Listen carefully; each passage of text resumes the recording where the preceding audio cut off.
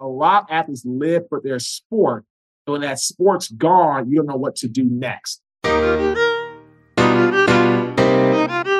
What's up, everyone? It's your boy, Danny Lopriori, and welcome to Off the Cuff. You might know me as the guy from the Basement Yard, Vine, the Lopriori podcast, and while I love to make people laugh, just know that I've struggled with my mental health for most of my life, just like many of you.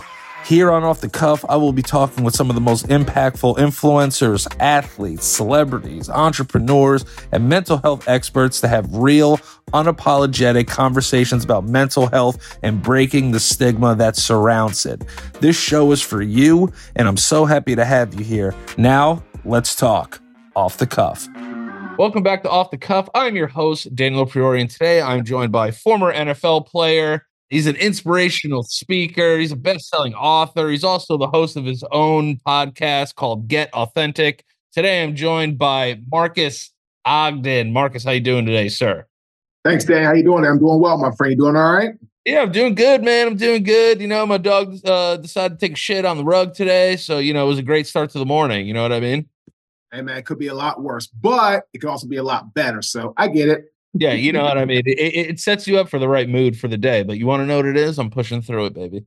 I'm pushing through it. That's all we can do, brother. First question I have to ask, you don't have to answer it if you don't want to. What was the best catering that you ever had in any locker room? That's a really good question, man. Really got fortunate. I was playing for the Ravens when we built the castle that year. So 2005 was that initial season where actually we had our own facility. And after the bye week, we came off the bye week and we moved in to the new facility, the castles they still have today. And that food was just absolutely amazing.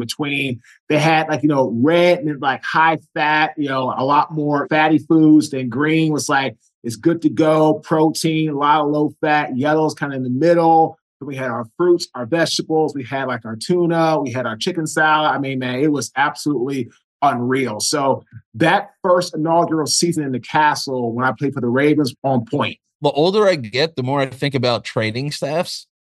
I always think about them like, damn, like which city has the best food? I wonder, like, let me look into like this thing. Like every time I play like fantasy football player in my head, I'm like, where would I want to play? And then I'm like, all right, so like which place has like the best food? I wonder how this medical staff is. Which team had the best medical staff, you think? They were all really good. I would say the most seasoned would probably, again, be the Ravens. Bill Tessendorf, who was our head trainer, had been there in the NFL for probably about 20 years or so. So, again, everybody was phenomenal. But Bill had that seasoned experience, had been around for a while, was a little bit more innovative. Again, he could do a little bit more with, again, his pedigree and being in the NFL for over 2 decades. So, again, close call, but I have to give the edge to the Ravens for that as well. And then that goes into my next question. Did any of the teams that you play for, did they have any kind of like mental health consultation type stuff? Because I always feel like when you hear these stories, they make these kids take a Wonderlic test, right? And it's like, oh, let's see how smart he is and all that stuff. Do they take tests to be like, let's just make sure this guy's like fit enough upstairs to like, even to come in this year? Good question. When I came out, the answer is no. But when I understand they're working on that. And then again, when my father passed away, the Ravens allowed me to see, every team has a therapist. You can see it all, every team does. But, I can't speak for the Jaguars, the Bills, or the Titans because when my father passed away, I started seeing the Ravens therapist. She would come to my house, talk through problems, through issues. That was really impactful. And it helped me get through a really, really hard time in my life, losing my dad. And our dad was only 57. So that was really hard in that regard. So again, every team has a therapist. But when I played for the Ravens, because my dad passing away early, I used the therapist that the Ravens had. Her name was Dr. Jan. That's great. What year did your father pass? 05? 2006. 2006. So 2006, that's a little ahead of the curve for them. So that's actually nice that they did that. Yeah. And every team had a therapist, but again, I don't know how many guys were using them. Whereas today, it's much more practical and it's much more part of our culture, I feel, to use a therapist if you need. I mean, matter of fact, I had therapy today. I got divorced. I filed for divorce from my ex-wife last July. Some things were going on that I wasn't really happy to find out. And then I ended up filing for divorce in July, but I had started seeing a therapist in June of 2022. And I saw the therapist with her twice and she didn't want to go anymore. And then I kept seeing him. So I've been seeing the same therapist, every week or sometimes every other week since June of 2022. And the NFL, we get free therapy, mental therapy for life. So I'm able to take paid by the NFL. And that's a perk that we get when we become a vested NFL trust or NFL Legends member. I see a lot of stuff in the news about, I remember there was a huge NBA takedown of a bunch of guys that were like filing false medical stuff. That was NFL. That was NFL too, right? Because I remember I don't remember NBA, but I remember. Yeah, Terrence Williams, Big Baby Davis got in trouble. He just got arrested for it recently. So in terms of that, as somebody who actually uses the program, what goes through your mind when you see shit like that going on? It's unfortunate, man, because it's a bonus. It's a perk that we've earned. And you need to use it. Like I said, I mean, I go to his thing, like I tell you, like, don't give me any money. Like, I don't want the money. Like, even when I had to file for the Gene Upshaw Trust Fund, when I went bankrupt in 2013, lost everything, and I was broke, almost homeless, all that, right, Danny? The NFL approved me, but they paid my people directly. So they gave my landlord a check for like $8,800 that covered 4 months of my rent.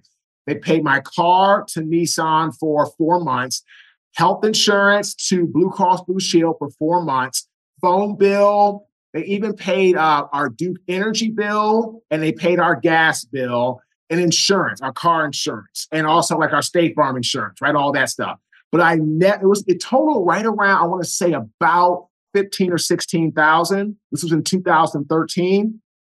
I never, ever got the money. And I didn't want the money. Like, I didn't need to have you give me money to go pay, because that's what it was for. It was to keep me from going homeless, keep me from losing our car, keep us from having insurance. Because at that time, right, I was working for Merrill Lynch, but I wasn't going to make enough to cover.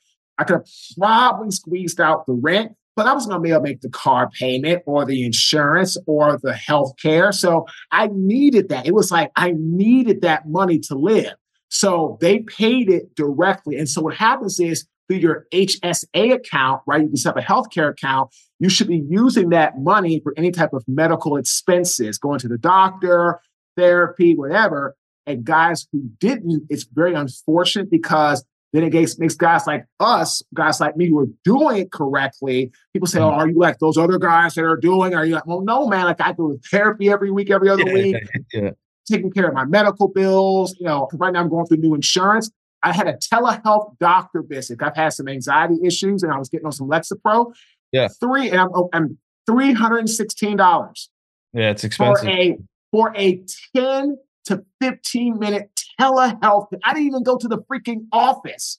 $316. Now, luckily, our brand and what we're doing now, I can afford that. But what if people who could, I know there's guys who are playing that retire, or guys that are retired that can't afford that or don't have money, right? So that HSA should be used for that. But if people are abusing it, right, Danny, it makes it hard for guys like me or other guys that are doing it the right way to actually get the help that we need. It's not that like you won't get it, but it's like you got to fill out extra paperwork and do all this extra shit. It's like, dude, like, don't fuck it up for the rest of us. Don't make it hard for us to get what we need when we need it. Because at the end of the day, God bless the guys playing today, and they serve every penny that they can get, because it's not for long. But again, when I was playing, we made a good enough play. But I think about guys like from the 60s, the 70s, a lot of those guys who didn't make the kind of money that even we made or today they're making. And those guys need the HSA. Those guys need the free therapy. Those guys need all those things covered right through COBRA, all that. So it's not just us, like, to our guys, like you said about guys that are like in their 60s, guys that are in their 70s, like in those guys, didn't make hardly anything. And those guys need help. And a lot of those guys are worse off than we are with mental health issues, maybe dementia, stuff like that. So they need these things, right? We all need them. It's not a want, it's a need. So don't screw around with it. Absolutely. Do you still watch the game? Oh, yeah. Oh, yeah. It's getting hard for me, man, because, you know, I'm watching and I feel like every other play nowadays, the guys are so big, so fast, so athletic, it's just absolute freaks of nature that there's guys getting hurt every other play now. So, like, it's hard for me because I could feel it in my bones sometimes.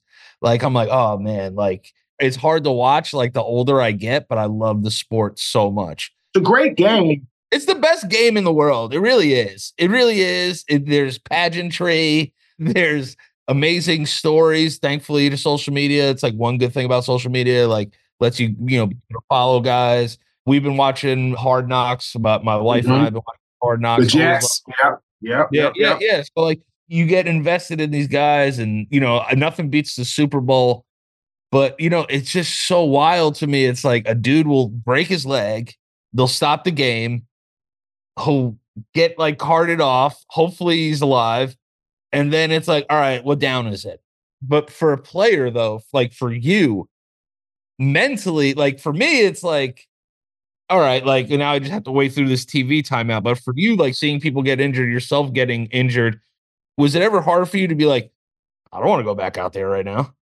Oh, yeah, of course, man. I mean, there was a time, in 2013, for probably 3 years, from 2013 to about 2016, I didn't really watch the game because I was like, oh, maybe I should try to go back, But it was way past, I was way done. But, you feel it because, you're trying to make money, you're trying to go to what you know. And I'm glad that it never really worked out in any capacity because now what I'm doing is what I love. And it took 10 years to get here. I'm very fortunate. But at the end of the day, it's a grind. And so, yeah, man, seeing guys get hurt, the Damar Hamlin situation last year, guys getting, broken legs or arms, or it's all the time. So for me, I'm in the same facet, man. I love watching the game, but I understand how high impact it is. So for me, I watch it differently, but I'm like, when I see too much, I'm like, you know what, man, I'm good. I'll watch an action movie I know is fake, or I've been watching a lot of documentaries lately. I watched one yesterday on Andre the Giant, who is the wrestler, which was awesome.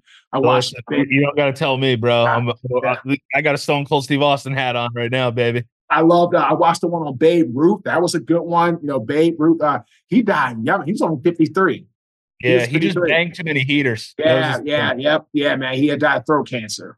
So, I mean, but like, for me, man, like, I like to watch things like that now, but I do watch the game, especially, playoffs or Super Bowl, like I'm all into that for sure. Let's start at Howard, right? HBCU. You don't see a lot of guys come out of HBCUs that much. You know what I mean? All, the Big 12, whatever the fuck they're calling themselves these days. Big 12, Big 10, Big SEC. 12. It's the Big 10 to me. It's a free-for-all. It's a free-for-all. SEC. The SEC is like, they're going to the national championship with like borderline professional teams now. For you, do you think Deion Sanders at Jackson State helped boost the HBCU? And do you think he should still be there? So do I think he helped boost HBCU? Yes, without a doubt. Was HBCU football doing okay before he got there? It was doing okay, but it's always not with him there. I mean, wherever Prime goes, the media, the stars, all that, the lights follow. That's just the way it is. And so I'm very, very excited for what he did for HBCU and helping us to move the game forward in that regard. But of course, I mean, any coach, right? Any coach that really loves the game, wants to make it a career and really take care of their family and create more of a legacy, they're going to go up.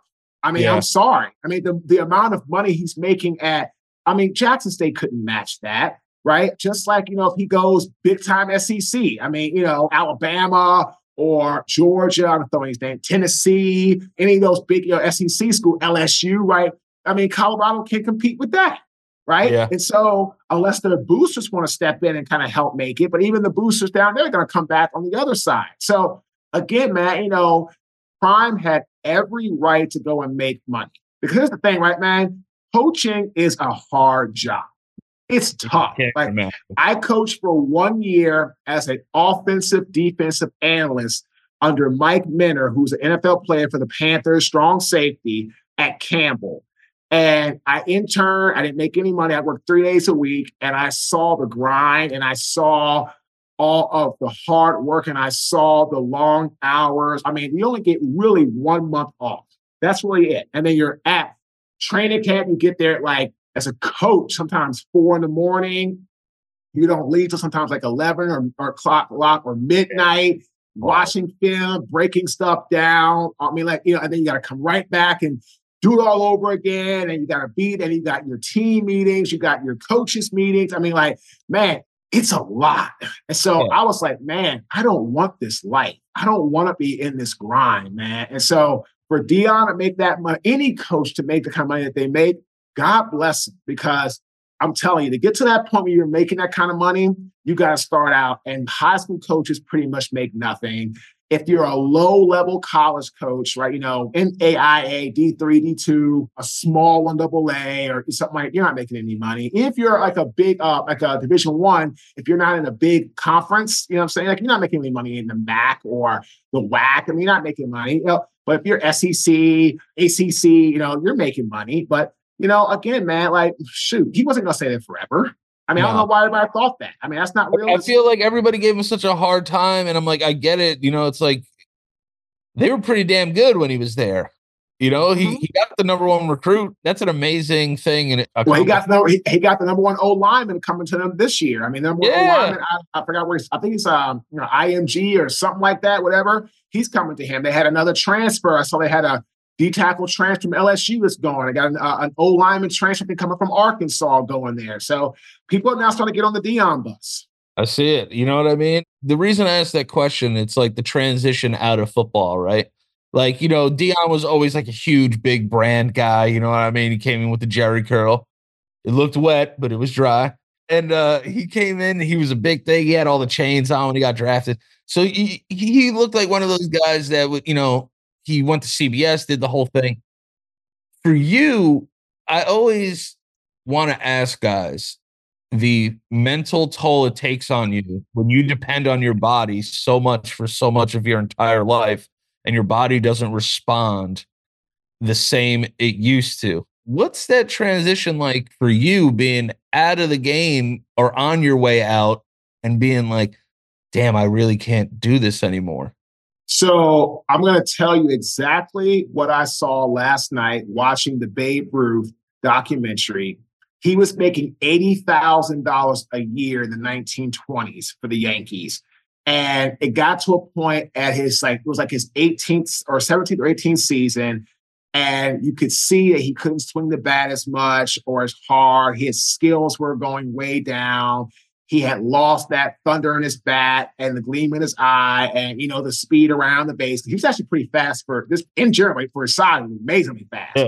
But, you could see that when the Yankees cut him, he went off to the Boston Braves, and then he kind of went to the Brooklyn Dodgers trying to coach. And then he wasn't going to do it. They pushed him out. And he just really and truly just wanted to be around baseball. It didn't matter.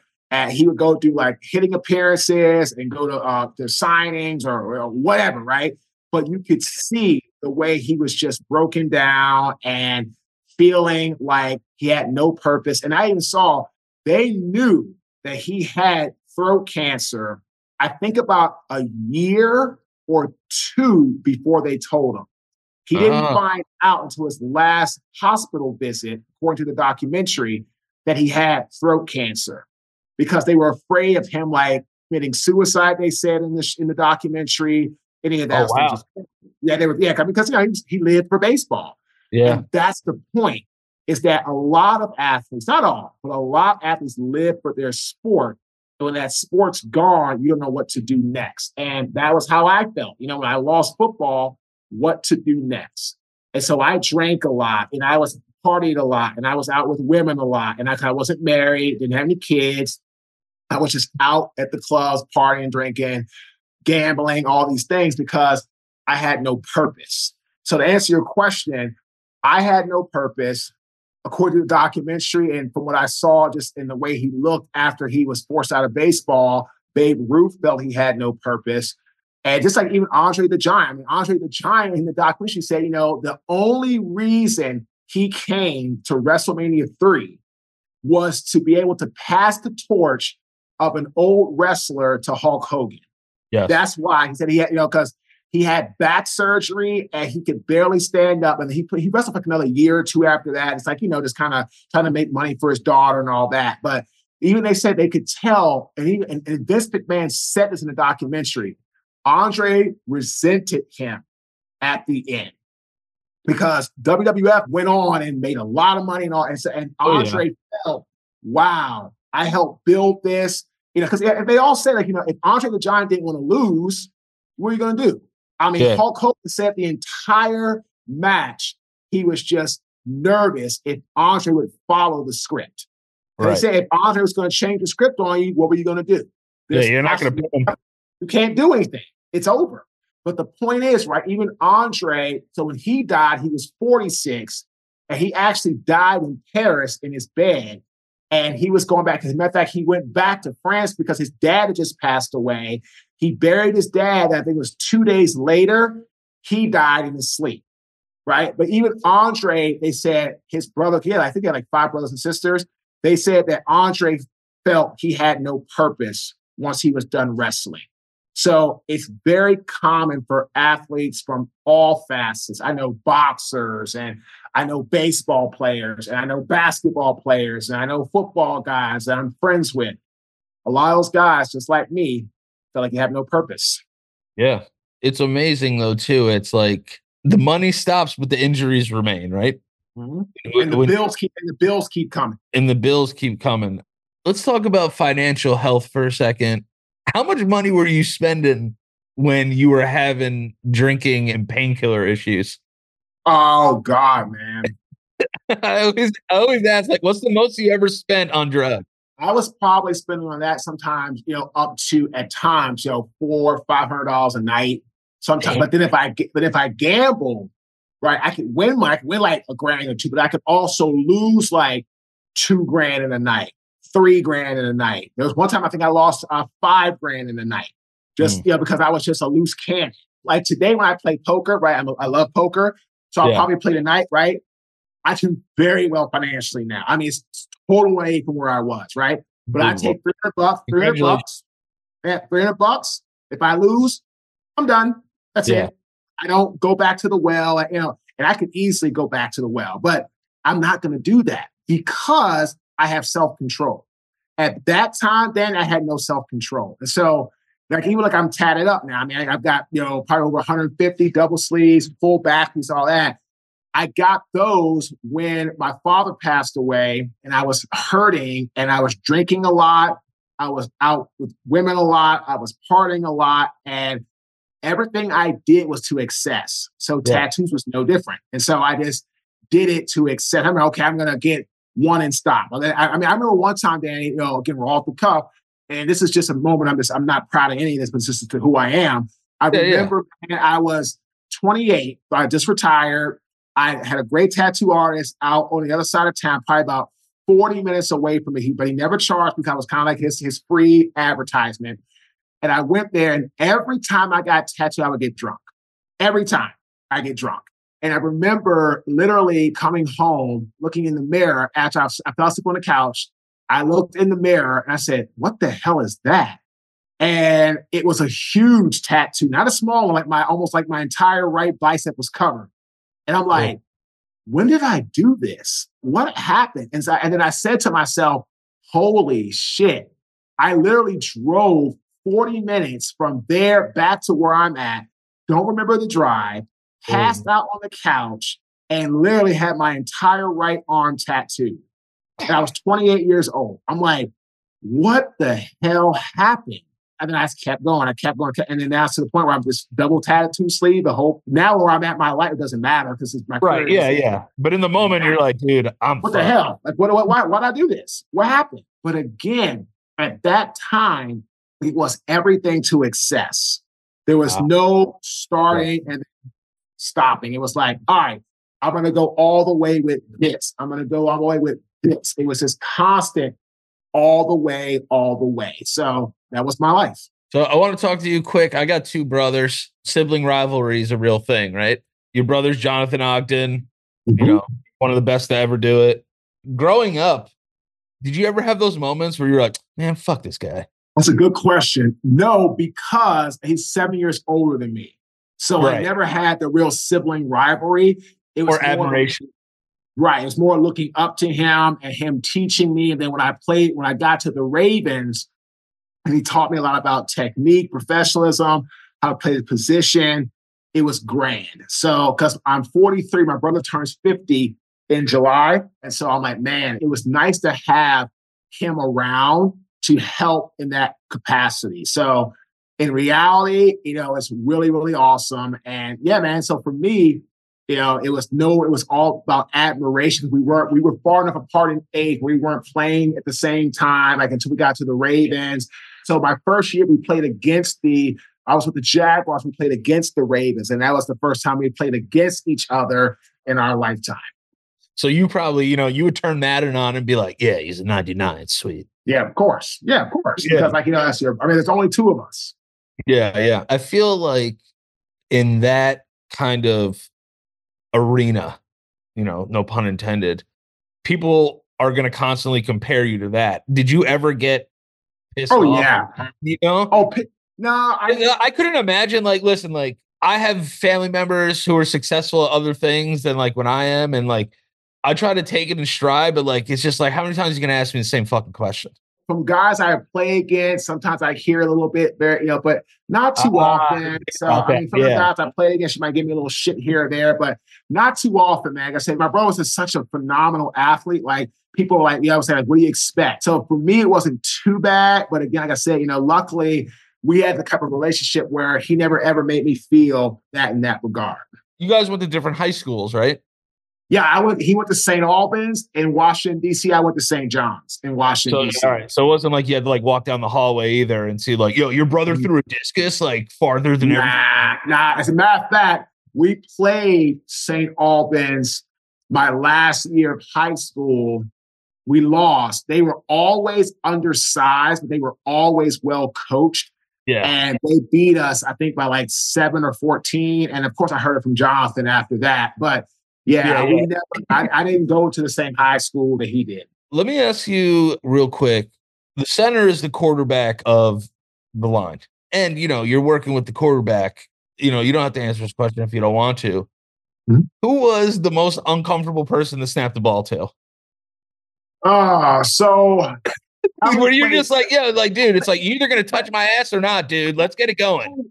We only played center the last 6 games of my senior year of college when our starting center blew his knee out. And, that was uncomfortable, but I got used to it. And then I played it in my rookie training camp. I snapped some center, and I had David Garrard and Byron Leftwich for my quarterback. So it wasn't too bad for me. I didn't I didn't play for that long. But then you played offensive tackle too, though, right? Mm-hmm. Yeah. Yep. We'll talk about a tough position, left or right? I played both. I played left in college and right, and then I got to NFL and played right. So right tackle, you're usually a bigger, strong, you're athletic, but you're usually a bigger, stronger, more of a run-blocking mauler. And then typical left tackles are more pass protectors, very athletic, very agile, great footwork, like a Trent Williams, my brother, like a Joe Thomas, very athletic, and can keep their body between the defender and the quarterback. How you sleeping these days now that you got some of that weight off? Much better, man. I was having some problems sleeping just due to I had a really bad shoulder injury, but then I found Dr. Jeff Donatello and the Center for Wellbeing up in the Boston area. They do stem cell rejuvenation treatment. And I went and got stem cell treatment in my right shoulder. Within a day and a half, the pain I had been feeling all the time went away. And he's one of our sponsors of our podcast. And, people love him. And I've turned him on to professional boxers, baseball guys, basketball guys, football guys. So, Dr. Donatello and the Center for Wellbeing really helped me to get my right shoulder back. Like I said before that, man, I was sleeping horrible with this. If I rolled over, I would cringe and stuff like that. But I think I did that. Let me see. I did that surgery probably about 6 months ago, and it was one of the best things I ever did. What's the thing you missed the most about the game and the thing you missed the least about the game? I miss the guys, the locker room, the camaraderie, the guys you have a heart, you can come talk to your buddies in the locker room, and that unity. And what I don't miss is training camp and the grind. And today's training camp is so different than when we did it. Like, you can only have a certain amount of padded practices. I mean, we would be in double pads almost every day, hitting all the time, beating the hell out of each other all the time, scrimmages, 9-on-7, 11-on-11. I mean, I go one-on-ones forever. I mean, so we would literally go to town. So for us, getting like spiders on was like a gift from God. But today, that's how they practice manis with spiders. And so I think they really save a lot of that, because I think you're only allowed 16 padded practices a season. I think that's what it is now with new CBA. And so they like to try to save their padded practices when they do like inter squad scrimmages, because you can't go out there with spiders on against. That's not going to work. So they like to kind of save that for those times. And they have they'll have them kind of sprinkle within throughout the regular season. I want to talk about your construction company. Growing up, did you do any construction? Nope. Talk to me about this. How do you're a guy that played ball your whole life, right? Mm-hmm. And then you get out of the league, you're having your issues. You're like, damn, dude, I got to figure something out. You start a construction company. What's the genesis of that? How did that happen? Not only did you start a construction company, it's the largest African-American owned subcontracting company in Baltimore and the state of Maryland, right? Yep, that's right. You know what I'm saying? And here's what's happened, right, man? I chased big money syndrome, and I ended up literally putting myself in a position where we became the best. And unfortunately, my ego got in the way. And what happened is, after that, right, Danny, it put me in a position where my best people went away from me, and I was all about self. I was all about money. I was a very self-absorbed person. As a result of that, people started to leave me. I got into some bad debt. I made some bad decisions. And the next thing you know, it took me 5.5 years to build the company. It took me less than 90 days to lose it all. At that moment, what's going through your head? How? Why me? What happened to me? What was I thinking? How could I be so stupid? How could I be so arrogant? And honestly, that didn't happen until I got to Raleigh, and I had my rock bottom moment where somebody's trash and rotten meat and nasty protruding garbage got over my body, my skin, and my clothes. When that happened, that woke me up. But I tell everybody, man, I need to go through that really hard time to take responsibility for what was happening in my life. And as a result, my friend, that's what turned me around. And that's what got me to a much better state and a much better position. And that moved me into a much better, light. So like I tell everybody, man, that's a huge facet that I had to learn. And once I learned it, that's when things got better. But it took me a while to get to that point. You were a custodian, right? I was. You miss anything about that job? I do. I miss the fact of having to really work to do something, but at the same time, nobody ever thinks you're going to be able to rise. So I kind of missed the challenge of, now, of course, I challenge myself, but when you're a custodian or you have a job that people think is like low level. People can talk shit about that job all they want. That's a good ass job. And it's beneath them, all these things, right? People, they think you can do nothing else but that. Nobody knew I had a degree from Howard. Nobody knew I was an NFL athlete. Nobody knew I just lost an 8-figure construction company. Nobody knew that. But everybody said, oh, he's a janitor. He's sweeping the broom. That's all he's ever done. So like for me, and I've always been this way, but especially after the fact, when I see people in any job, I don't ever judge. I don't ever assume. I don't ever say, well, that's all that person can do. That's all that they're made of. That's all they can ever have. Because I don't know that. Because I know I was a janitor at one point. I made $8.25 an hour. I know what it's like. So let me go ahead and go from there. So I tell people all the time, man, just because you see something, you don't really know the whole story behind something. For sure. Listen, my friend's been a custodian for 10 years. When he first started, I was like, the fuck? I could never. Then, like 4 years later, he's driving like a brand new Infinity. I was just like, dude, like, you like selling drugs to these kids? Like, what the fuck is going on? He's like, nah, bro. It's just like I just stayed down and like got after it and did the job. It is weird how we are defined by our professions. They become like what we are, and social media plays a fact in that too, because that's like kind of what we put out to the world. But like, you've lived like 6 lives. You know what I mean? What do you got planned for the 7th? So right now, man, team meeting in 15 minutes. What I love doing is I'm a big person in getting involved with different businesses that align. So I'm now an equity owner in a company called Agogi, which is like a health and fitness company. So I own that's my 9th company. I'm either an equity owner in or a board member in, but most of them I'm going to own equity in.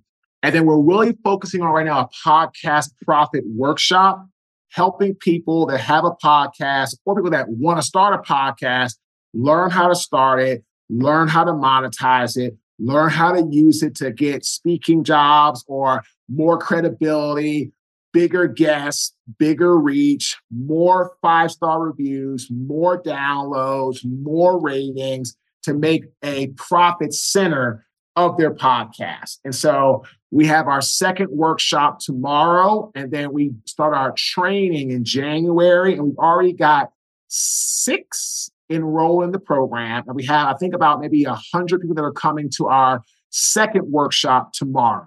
And people love it. So trying to go more the online route to move it to the next level where I'm loving what I do, but I'm not, again, I got a speaking job in January. I'm doing locally. I just got booked for a job yesterday in Minnesota in February. They're buying 150 books. I got one in March in Cabo. I got 2 in April. One is for Farm Bureau Insurance, and one is for, I think it's Midwest Oncology. And then I just got an email from one of the bureaus about doing a job for Midway Energy, potentially in Des Moines, Iowa in October. Then we were really lucky, man. We got ranked in the top 10 business speakers in North America. So it was Magic Johnson, Kevin O'Leary, Robert Kiyosaki. We were 4. Then we had Lori Grenier on there. Tony Robbins was on there. Duncan Wardell from Disney was on there. They had some powerhouses. And so we were number 4. And so using that, right, to kind of go to the next level of, more speaking, but larger fees and the podcast profit workshop and, and so on and so forth. Even the older generation is starting to understand, and I'm not saying that you're old. I'm going to be 35 next month. So I'm 43. Yeah, so we're the same generation. You know what I mean? So if you really think about it, everybody's got to have like 4 or 5 jobs these days. And if you don't, it's like, what are you doing? I have like 4 or 5 jobs. Do you ever get burned out though? Good question. No, because I got burnt out in construction because I hated it. It took me 2.5 years, Dan, to get my first paid job. 2.5 years. Yeah, that's rough. I started the podcast with a co-host about 3 years ago, parted ways with him because we just started to align on things, and then started a new podcast and grew it to where it's at in 18 months. I coach a lot of people. I consult a lot of people. I'm a brand ambassador. I'm very fortunate. Do I have long days and get tired? Oh, yeah, absolutely. I mean, I'm off from recording my own show for 3 weeks. I'm a little excited about that because I record, sometimes 4, 6 shows in a day. I only record 1 day a week for half an hour. That way I can have content for the future. But again, do I get tired? Yes. Do I get burnt out? No. Do you think you would still have the drive that you have if you didn't play ball? I think football taught me, especially as an offensive lineman, the importance of the underdog and pit bull mentality perspective, because you have to be an offensive lineman. And so, like I said, I believe if I didn't have that type of grit that football taught me, I probably would have quit trying to speak. When you don't get a paid job for 2.5 years, yeah, man, it gets really hard. it gets really frustrating and you start to doubt yourself. And I had many doubts and many long nights and many sleepless nights. That's why our first book is called Sleepless Nights, the NFL, a business and a family. But for me, I never gave up because I knew if I could get through, I could have potential. And I just kept going, and got our first paid job April 2016, started speaking in September 2013. Wow. And yeah, Long man. time. It's a long time to not have to work for free.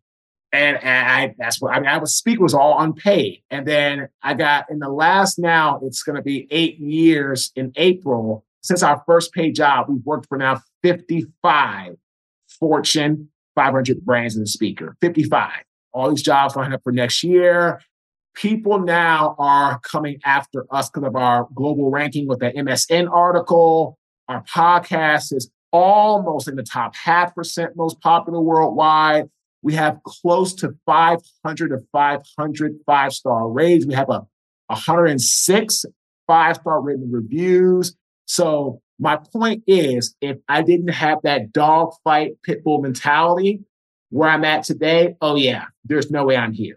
No way. It's incredible how many lifetimes you can live in one lifetime, right? Amen to that. You ever think back on just trying to make it work, like those construction days, and then, those hard days, then the dog days of going through the speaker shit.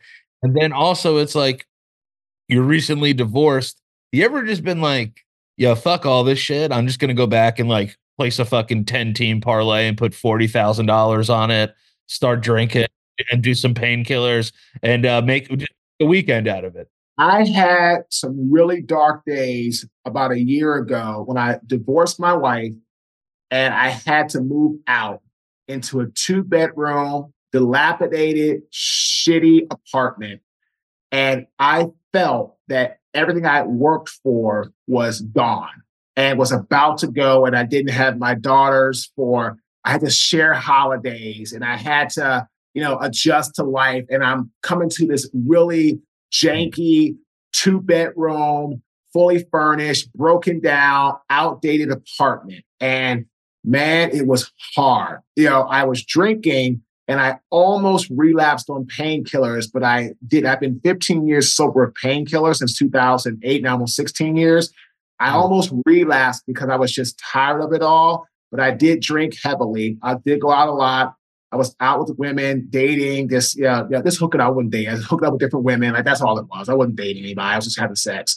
And, all these things that were horrible because I was just tired of feeling like a failure for now. So because my dad divorced. So here I go. Right. And so, but the cycle, I turned myself around in January of this year and got busy and started to think about what I wanted to do. And then I ended up buying my dream home. I had a target of November, my birthday, November 15, 2020, to buy a new house. Bought my dream home May 15th of this year. So 6 months, I bought a 3,100 square foot house, $500,000 by myself, 6 months ahead of schedule, 6 months after being forced to leave my home and moving into an apartment. I bought my dream home. So if you're listening to this off the cuff, life's going to throw you all types of curveballs, all types, sliders, fastball, curveball, sinkers, you name it. To hit home runs, be patient, swing at the right pitch. And if you miss, that's okay. If you strike out, that's okay. Babe Ruth had a 640 slugging percentage. 640, I think it's the highest ever. So that means he missed about 260% of the time, right? Okay, right? He led the league in home runs forever, 714. He also led the league in strikeouts. It happens, right? So life is not going to just hand you what you want. Be very cognitive and very astute to what you want, and then move forward from there. I love that. Thank you for taking the time to be with us. The last two things I wanted to say is, one, I want to just say that I'm super proud of you, man. Super proud of you. Like I said, dude, you're a tough cat. And the reason I call you a cat is because you're on life number 7 and you're going to go past 9, it looks like. I'm very proud of you, man, because you've lived a lot of lives in 43 years. I'm happy that you've coming out on the right side of things. And I hope you stay there. And I hope that you take time to stop and smell the roses too and kind of be able to look at all those things, take the good from it, take the bad from it, and be able to enjoy life a little bit. And it looks like you are. Yeah, I am, man. I bought my new home. I'm dating, talking to, some people just trying to figure out who really likes me for me. Because I told my therapist today, it's really easy to like me now, right? Home, business, this, take care of myself, chill. I'm into self-care. I mean, it's easy to like me now, right? Yeah. So, like me for who I am, not what I've built or what I've gone through to get to this point. And so that's the hard part. And so, but I'm in no rush, man. I'm 43. I'm not, 85. And so I'm like, whatever, dude. So it's cool. And like, it's just, just like my therapist said, man, just take your time and build and meet good people. And that's why I love coming on podcasts, sharing my story and just having, hey, man, if people want to connect with me, they can reach out and go from there. Right. I love that. And then last question that I ask every week, I'll ask every guest this. Are you happy today? Yes. If you asked me that question a year ago at this time, the answer would have been no. I had no Christmas decorations up, 0, none. I put my Christmas tree up this year. Oh God, I want to say a week before Thanksgiving. So the tree is up. We have stockings on the wall. We have a blow up Santa. We've got letters to Santa. We've got, Rudolph, or we got Vixen and Donner reindeer. We've got a Mary on the counter. We've got the gnome and Mr. Snowman, Mrs. Snowman on the corner. We've got Angel Noel upstairs in my daughter's playroom. She's got her room decorated. Last year, there wasn't a freaking Christmas anything in the house. My apartment, 0. My daughter had like a little Rudolph reindeer in her room. That was it. Nothing, no tree, nothing. This year, I said, the hell with this. We decked the halls. I've even got you can't see, I even got a little Christmas, like with the elf hat and the tree and all that, and a gingerbread man. I've got a table cover for my dining room table, a little Noel and joy right there on the table, a little Christmas tree. Now we have joy. So today, yes. A year ago, hell no. Hey man, look at that. What the difference, is between 1 year. It's amazing, dude. And listen, I'm a fan. I'm going to be checking for you everywhere. And for everybody else that's listening, where can they find you? Where can they find the book? They can go to our site, it's called our 360 site, www.marques, MARQUES360.com. And you can go to your app store on your Apple phone or your Android and type in Marques Ogden, MARQUES OGDEN, and you can download our app. We have a Marques Ogden app with exclusive content to inspire you weekly with downloadable content you can exercise and write in, keep up with our podcast, with our website. So go to our Marques 360, or just really simply download our app onto your phone and stay engaged with our weekly content that we put out to inspire you to new heights. I love it, guys. Go check out Marques everywhere. Go check out the app. Go check out the book. If he's coming to your city, get a ticket. Go see him speak. And listen, Marques, thank you so much for taking time out of your busy schedule to be with us today. You inspired me to do some shit today. So thank you very much. No doubt, man. Keep it going, brother. Thanks for having me on. Anytime. Thanks for joining me on another episode of Off the Cuff, presented to you by 101 Life. If you liked what you heard, please subscribe and send us some love with a review. And don't forget, we're all in this together and you're never alone. Peace. Entertainment.